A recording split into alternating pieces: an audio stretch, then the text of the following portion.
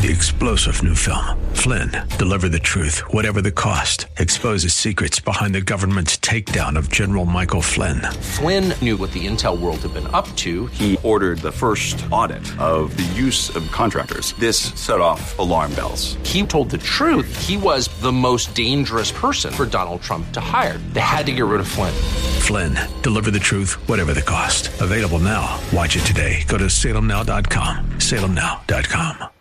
The views and opinions expressed in the program are not necessarily those of this radio station or its sponsors and should not be construed as legal, tax, or investment advice. You should always consult the appropriate advisor before making any financial decision. All rights reserved.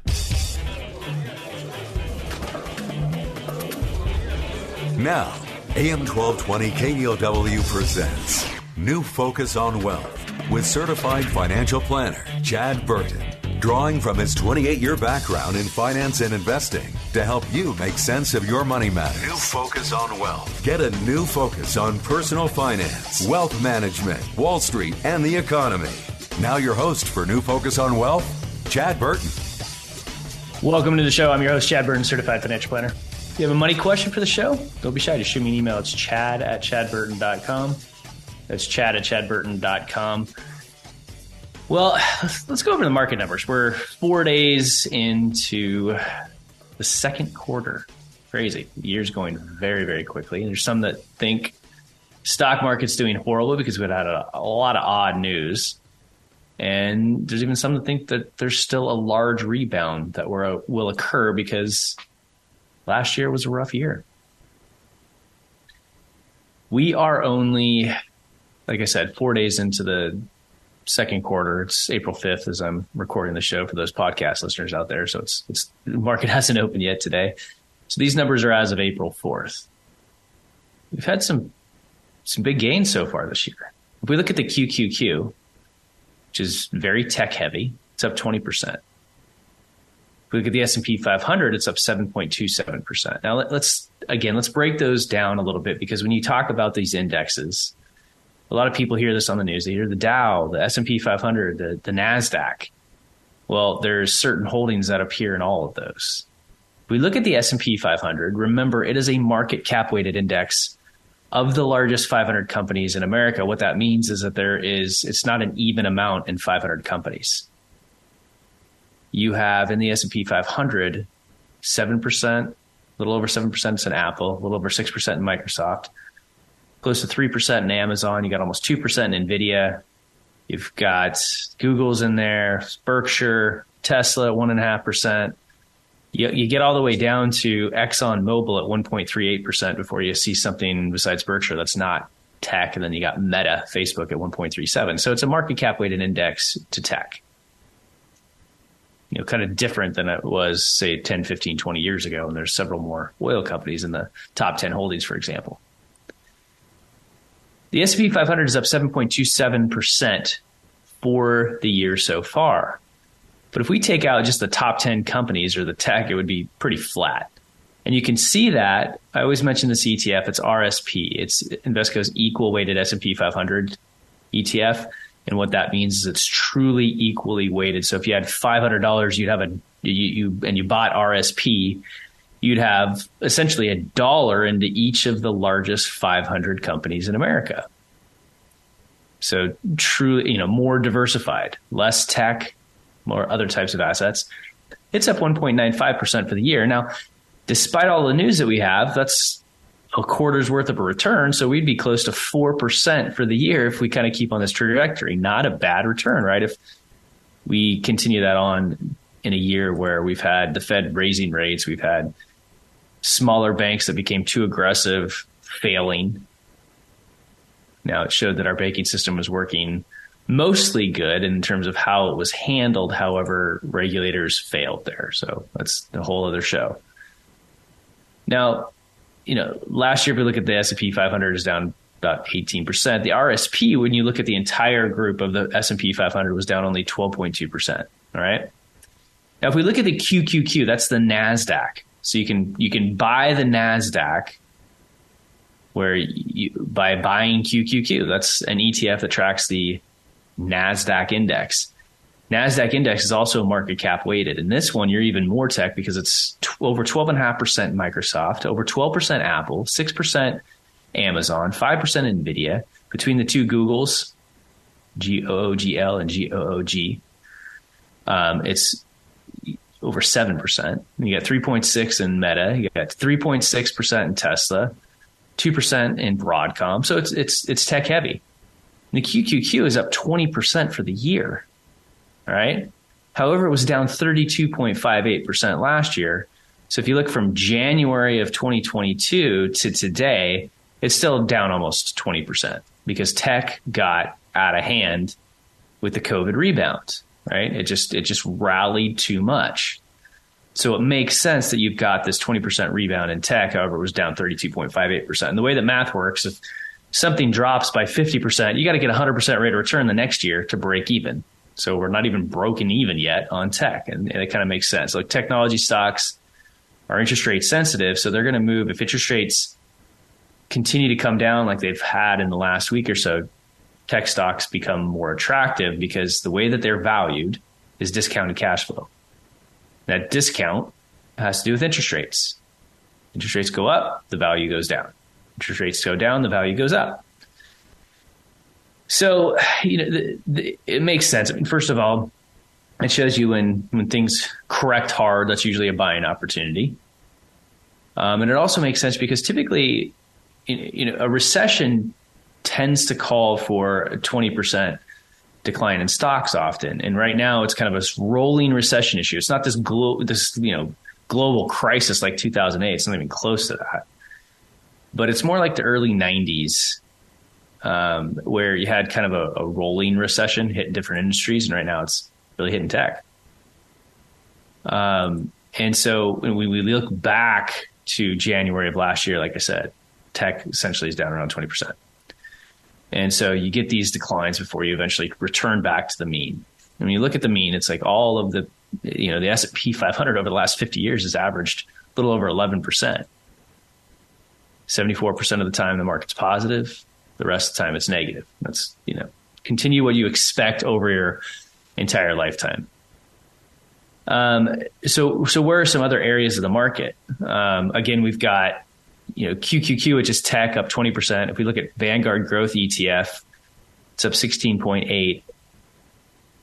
International stocks, we've been talking about this for a long time. Big outperformer this year, up 9.84%. So ahead of the S&P 500, which is up 7.27% for the year so far. Bonds, if you look at AGG, iShares Core US Aggregate Bond Index ETF, up 4% for the year is a total return there. So an increase in bond values because you've got the rate of return. The bonds can go up in value if rates drop, and you get the interest payments on top of it. iShares Russell 2000 ETF IWM. So the Russell 2000 small and mid cap stocks flat for the year. Emerging markets up 4% for the year. So you've got international stocks, a lot of positive talk about international stocks because you've got the dollar dropping. Now, what does that mean? It means, okay, the dollar was, rallying for several years and now it's turning course. So if the dollar goes way up and then you can take those dollars and because they've gone up, you can buy even more shares of something overseas. And overseas, the fundamentals are much more attractive in terms of PE ratios. However, we obviously have Ukraine. But the dollar dropping, Europe already going through the pain, for example, China reopening better than expected. You have a lot more money moving overseas into international stocks. Now, we're still not to our normal weight on international stocks because of Ukraine, obviously. If it wasn't for Ukraine, we'd probably be placing even more money overseas at this point.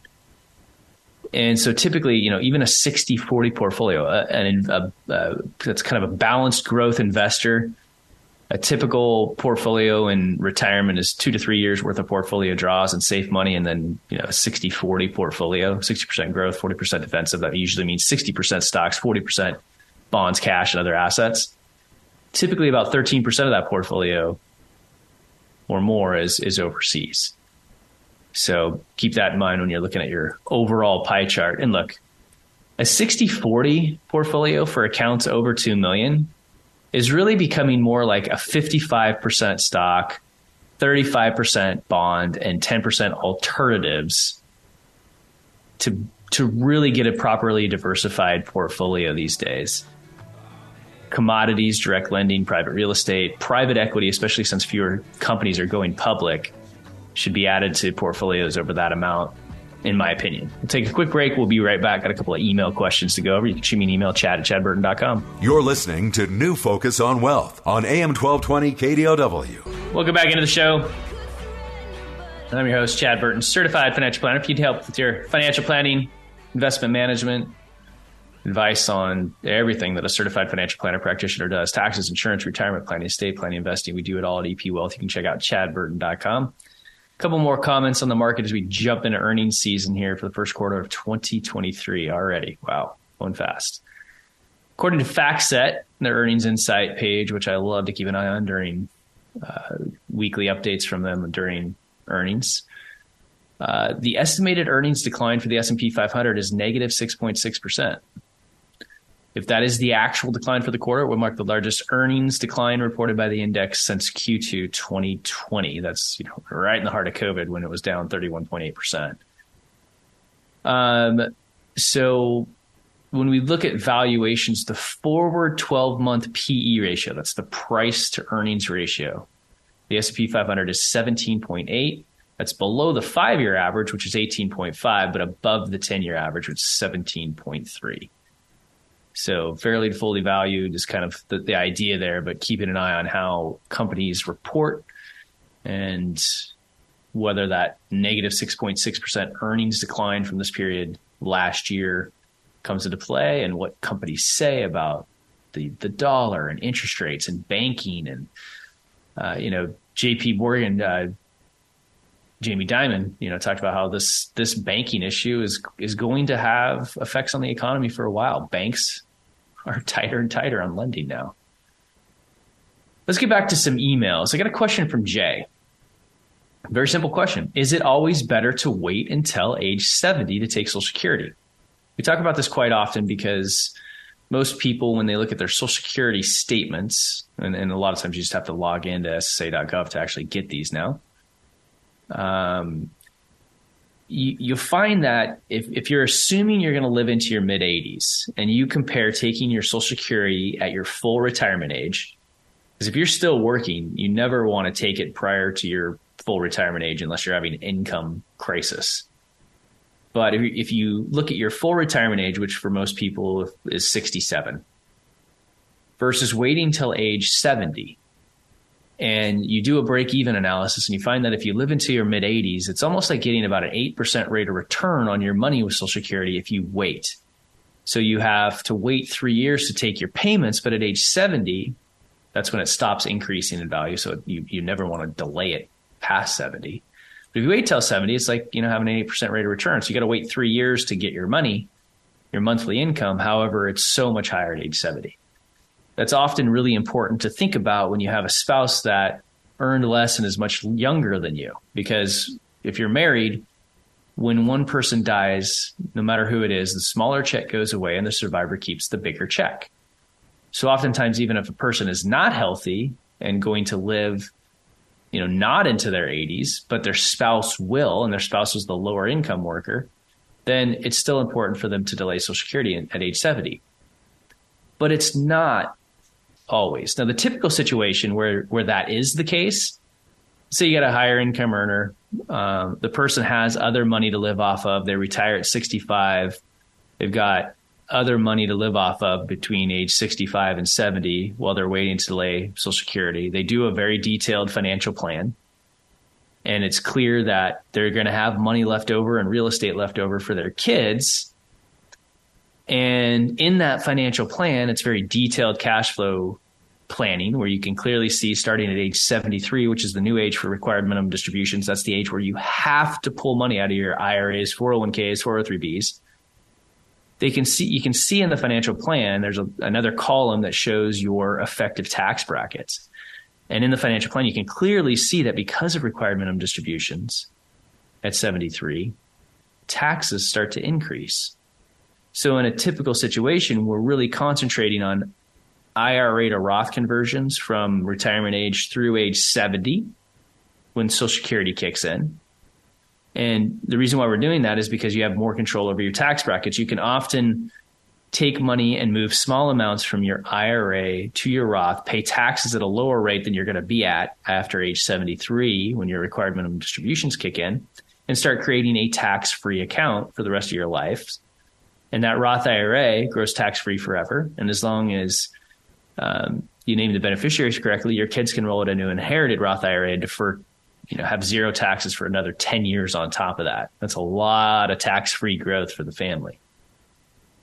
Now, we still do in that situation, some IRA to Roth conversions from age 70 when Social Security kicks in to age 73, but a little bit less each year, because as Social Security kicks in, for most people in that situation, 85% of Social Security is taxable income. Okay. So that's a very typical situation. When people have enough money to retire, they're going to leave a little money to their kids. They can clearly see they're at a higher tax bracket at age 73 when required minimum distributions kick in. And so you're kind of doing this staggered planning, right? Let me give you an alternate scenario where waiting until age 70 does not make sense here. Let's say, a person or a couple is just enough money to retire at age 65. In fact, when you do the long-term projection where you're projecting, a conservative rate of return, sub 6%, and you look in the financial plan and they have just barely enough assets to make it through age about 95. And after that point, especially if they need some sort of nursing home care, they're selling their home. They're having to find other sources of liquidity. They're running out of liquid assets. And in that type of a scenario, they might look at taking Social Security right at age 67, because if they have,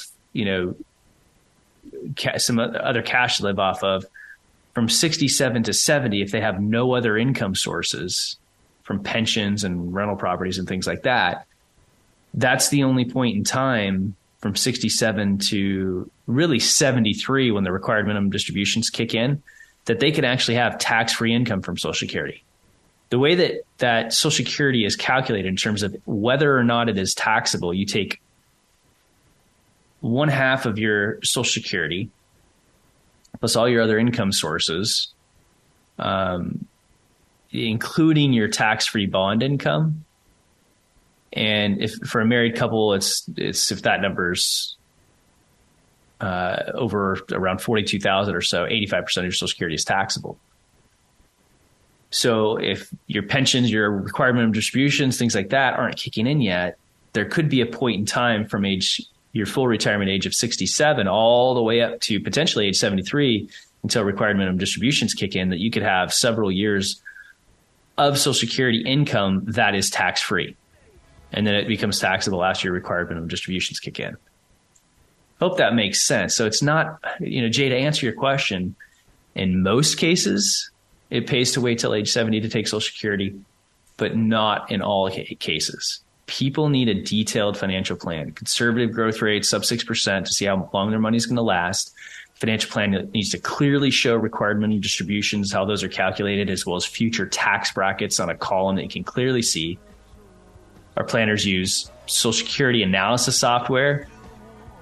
We look at age differences, wage differences, and the smaller check goes away when one person passes away. We'll take a quick break. We'll be right back. Now back to New Focus on Wealth on AM 1220 KDOW. Welcome back into the show. I'm your host, Chad Burton, Certified Financial Planner.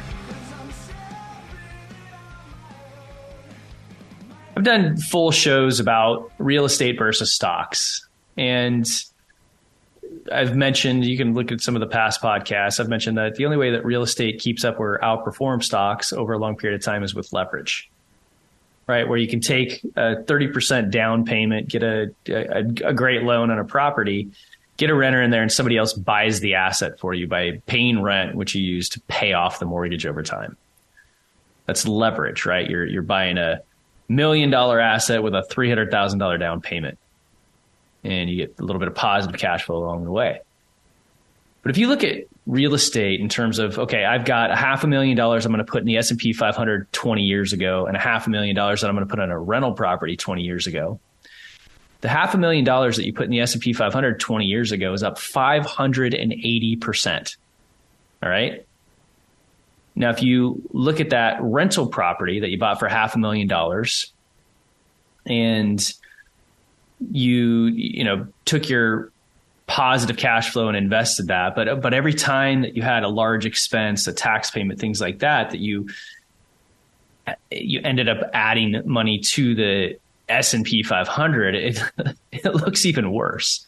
Like, you're really looking at outperformance in terms of stocks versus real estate.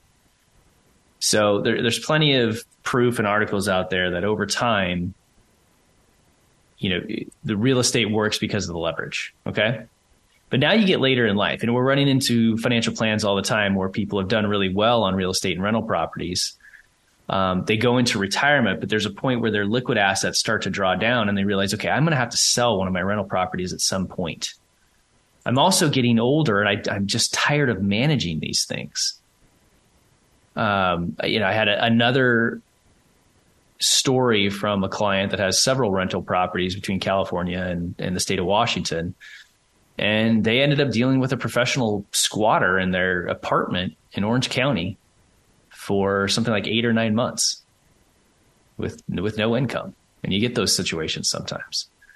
I've told you other stories where, guys rented the property out and animals kind of ran wild in this home, and they literally opened up a door to the main bathroom and a parrot flew out, and the parrot had pulled tile off the bathroom walls and was nesting in there. It was just a total mess. So there's, for every person that has several rental properties, there's a lot of interesting stories out there, right?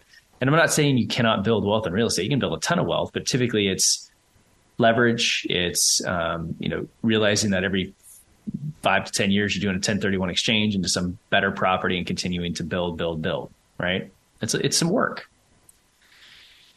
The thing that I'm seeing in retirement that's happening a lot more is as people have bought rental properties and eventually the loan is paid off. So they're sitting there looking at this property and realizing that, prices have kind of topped and income is kind of low, especially if Bay Area. I'm like, okay, here's a typical scenario. I've got $1 million property. It's $1 million on Zillow, or I could sell it for $1 million in the Bay Area. I'm getting $60,000 a year rent. Sounds good, right? It's paid off though. So your $60,000 a year in rent is reduced by at least $10,000 in property taxes if you bought it a long time ago and you got that Prop 13 protection. You're paying $6,000 a year on average in maintenance, typically at a minimum. Usually it's, more than that, like say 1% on property, because every once in a while you got to put a new roof on it. Every time you get a new renter, you got to update those, paint and carpet and things like that. You might have a property manager for about $6,000 a year. So a lot of times I'm seeing people that have this property that's paid off and they're getting less than 3.8% net income. Now there's some tax efficiency there because you still might have a little bit of depreciation left over. But look, bank accounts are now earning over 4%, right? That's not that attractive anymore. And people as they age, are like, I don't want to do this property management thing. And even if they have a property manager, there's still certain things they got to deal with. And there's risk involved, right? The problem is if you sell a rental property, you have a capital gain situation, which is the difference between what you paid for the property and what it's worth now. And then the depreciation that you took over all those years. So when you buy a property, the structure on the land, the structure you get to depreciate over 27 and a half years. And that reduces your taxable income as you own that rental property. But when you sell it, you have to recapture that depreciation and pay 25% taxes on it. That's painful. So a lot of people are like, oh man, I got this property. The net income isn't that great anymore, but gosh, the pain of selling it and paying taxes is worse. So if I die with that property, at least my heirs get a step up in basis and they can turn around and sell it tax free. But what people don't realize, I think, a lot of times is that you can 1031 exchange it into something passive. 1031 exchange is a tax code. So just like a 1035 exchange allows you to take a garbage, non-qualified annuity and roll it into potentially something better without paying taxes, a 1031 exchange does the same thing with real estate used in trade or business. So if you got a rental property and you don't want to own it anymore, you can do a 1031 exchange into something passive. And typically these are Delaware Series trusts. There's several companies that are out there that are doing it. There's only, a handful that we trust that do these things, where you take your rental property, you can do a 1031 exchange into a more diversified portfolio of real estate, a mix of, say, student housing, a building owned by Amazon, apartment building, self-storage. And because of the DST structure, the Delaware Series Trust structure, you don't have to do anything. You kick back and you take the income, right? Now, there's also options to 1031 exchange into other rental properties wherever you want. Here's the rules. If you go to put the property up for sale, everybody needs to know from the beginning, the real estate agent, everybody, that you intend to do a 1031 exchange, because when the property sells, the cash has to go to a qualified intermediary, right? It sits in the qualified intermediary. It's in an escrow account there. And once you sell your rental property, you have 45 days. The clock starts ticking. Or if you want to do a tax-free exchange into something else, you have 45 days to identify either 3 properties that you want to buy, or you can add up multiple addresses and split it up between multiple properties, as long as the total number that you identify does not exceed 200% of the value that you're selling. So if you're selling $1 million rental property, you can do multiple addresses and kind of split it up as long as it doesn't exceed $2 million in value. So you got 45 days to identify properties, and then you've got 180 days from the date you sell to close on the new property. If you do that properly, then you can get out of one rental property and go into a better one, whether it's a different one that you manage on your own or one of these passive real estate deals, these DSTs, where you've got a larger company that's managing the properties. Now, there's some issues here. It gets a little bit complicated when you have debt on the property. So if you still owe money on a rental property, then if you don't receive cash back, but your liability goes down, then that could be treated as income for you. So suppose you got a mortgage on that $1 million property, but your mortgage on the new property that you're buying in exchange, is much lower. Let's say it's $100,000 lower, then that could be classified as what's called boot and somewhat taxable. So it does get a little bit complicated if there's debt involved. A lot of this has to do with people that have these paid off rental properties and they just want to get out of them. So what we're going to talk about is going into something more passive. Now, the DST Delaware Series trustees used to be TICs, tenants in common, but during 0809, the problem with that was that when they needed to refinance properties, everybody had to agree, and some of them were just didn't work out. With the DST, a Delaware Series trust, you have a very trusted, well-known real estate investment company that's managing the property, and they don't have to get everybody to sign off when they need to do something that's supposed to be done for the deal. So these DST offerings, you can get a portfolio that's very diversified. You can take one rental property, let's say that's stuck in the Bay Area earning 3% net income, and diversify it among student housing, a building leased by Amazon, large apartment building, self-storage, and have the same or higher income. And because you've gone into a new deal, you have a much higher amount of depreciation and capital, return to capital. So oftentimes it's mostly tax-free income when you do these things. And the real estate company not only is, here's the income, but they're creating or building or redoing or buying properties at a discount with the idea that they're going to sell them in 5 to 7 years, and you're going to 1031 exchange into something better. So they're trying to get a much higher total return than just the income. All right. So there's some good issues there. Now, the drawback is that every 5 to 7 years, these whatever you 1031 exchange into and these DSTs, they tend to want to sell them for typically a gain again in 5 to 7 years. The average deal that we look at is 5 to 7 years long.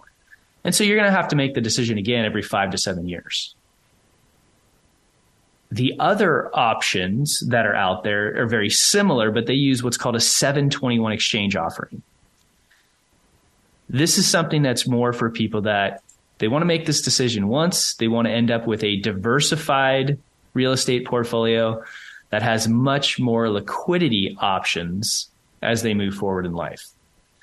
Because a lot of financial plans that we run with people that are heavy in real estate, but they don't have a lot of liquid assets, we can clearly see in the financial plan as we move forward, as they spend more money because of inflation, eventually their liquid assets start to run down and they need to create liquidity out of real estate, but they don't want a massive tax hit when they do it. So coming back after the break, we'll talk about this 721 exchange offering that are out there as people go through life and they're like, hey, I've built some great wealth with real estate, but it's time to simplify life a little bit. And, especially if it's in the Bay Area, maybe create a little bit higher, more tax efficient income as I move forward in my retirement plan. So we'll take a quick break. We'll be right back. If you want to find me, just go to chadburton.com. That's chadburton.com. You can find out me. Hi, this is Chad Burton. If you have questions about retirement and investing, This is New Focus on Wealth on AM 1220 KDOW. I'm your host, Chad Burton, certified financial planner. You just set up a meeting with me and one of our other certified financial planners to talk about your retirement plan as you get, if you're close to retirement and retirement. Need some help with those distribution strategies. Shoot me an email, chad@chadburton.com, or just go to the website. So right now we're talking about real estate options as people say, okay, got these rental properties, a little tired of managing them, especially if they're paid off and they're not getting a great net income anymore. What are my options to simplify life? So we talked about the DST option. Kind of another level above that is what's called a 721 exchange option. To first realize, what this is, first I got to make sure you understand what a REIT is. That's a real estate investment trust. All that is it's a company that's set up like a REIT. They're still publicly traded. Right? If you want to look at a bunch of different REITs that are available on the stock exchange, you can look at the holdings of RWR. That's an ETF that owns a bunch of different REITs, real estate investment trusts inside of it, such as like Simon Property Group. Right?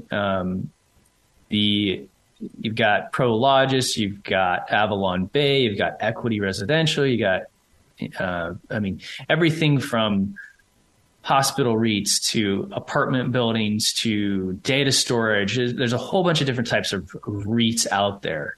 When you own one REIT, you either get a concentrated one. There's other REITs like WPC Carey, for example, that has a whole bunch of different types of properties inside one REIT.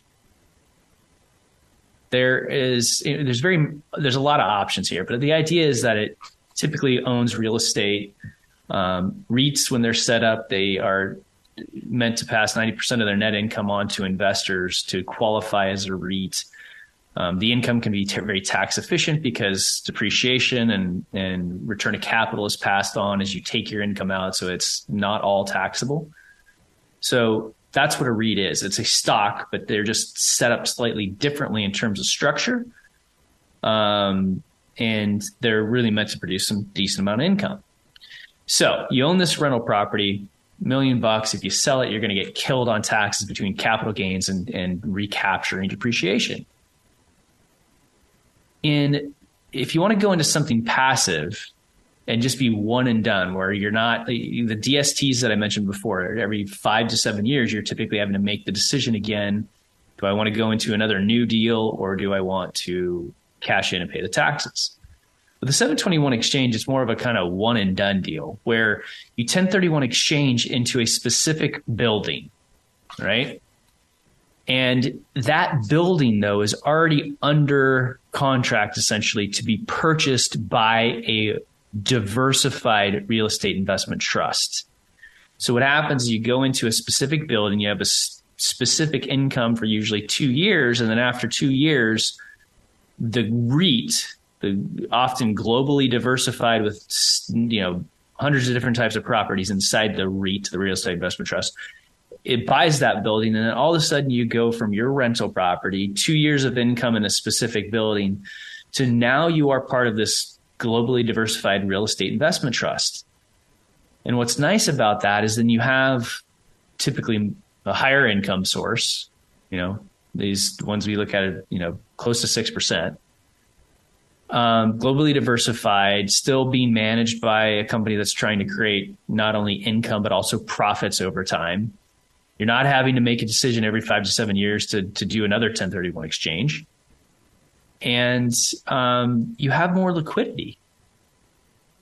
You can start taking your basis out. You can start selling. If you want more than the income that's being produced, you can start selling shares on sometimes a monthly or a quarterly basis to create more liquidity. You can gift a few shares to family members. If you're trying to do some estate planning, it's a great asset to gift into certain types of trusts to reduce your taxable estate, such as GSTs, dynasty trusts, and things like that. So it actually creates other opportunities when it comes to estate planning as well.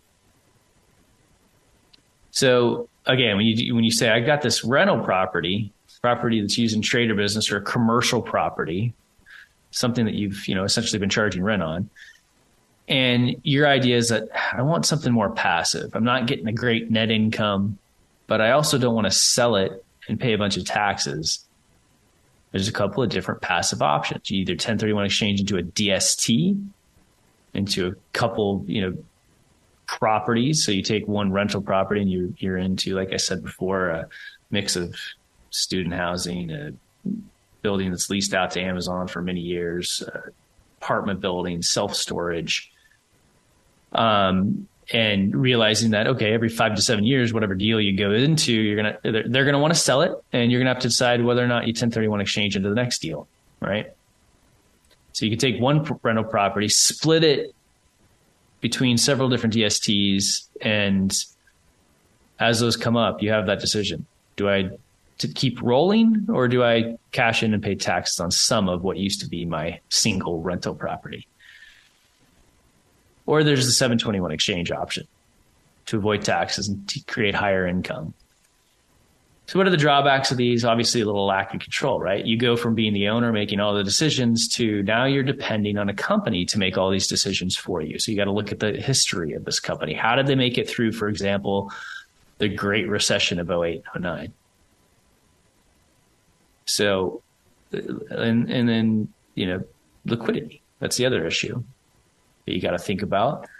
And often, if you go do a 1031 exchange into these various properties, a lot of them aren't going to be in your state. You might end up having to file additional state tax returns if the property is in Texas or Florida or some other state, right? So that's something that you have to go into eyes wide open. And when you do it, you have to make sure that the CPA that you're using knows how to report these things, because it's not super easy. Once you're in these deals, it's pretty easy to get the ones that we look at, give a 1099 that has all your income, depreciation, return of capital. But the additional state filing tax returns are definitely an issue. So the point of that all is not necessarily a conversation today of stocks versus real estate. I love them both. Well, I like my real estate to be leveraged. But it's how do you exit over time as you age and you don't want to have the property management issues and the risk issues anymore? Or it's just a liquidity issue in your overall financial plan and your long-term cash flow. There are options out there. Just go to somebody that doesn't do commission-based work. Go to a fee-only certified financial planner. We got a bunch of them in EP Wealth. You can check it out. Just go to chadburton.com. That's chadburton.com. Have a great day. Please tell a friend about the show.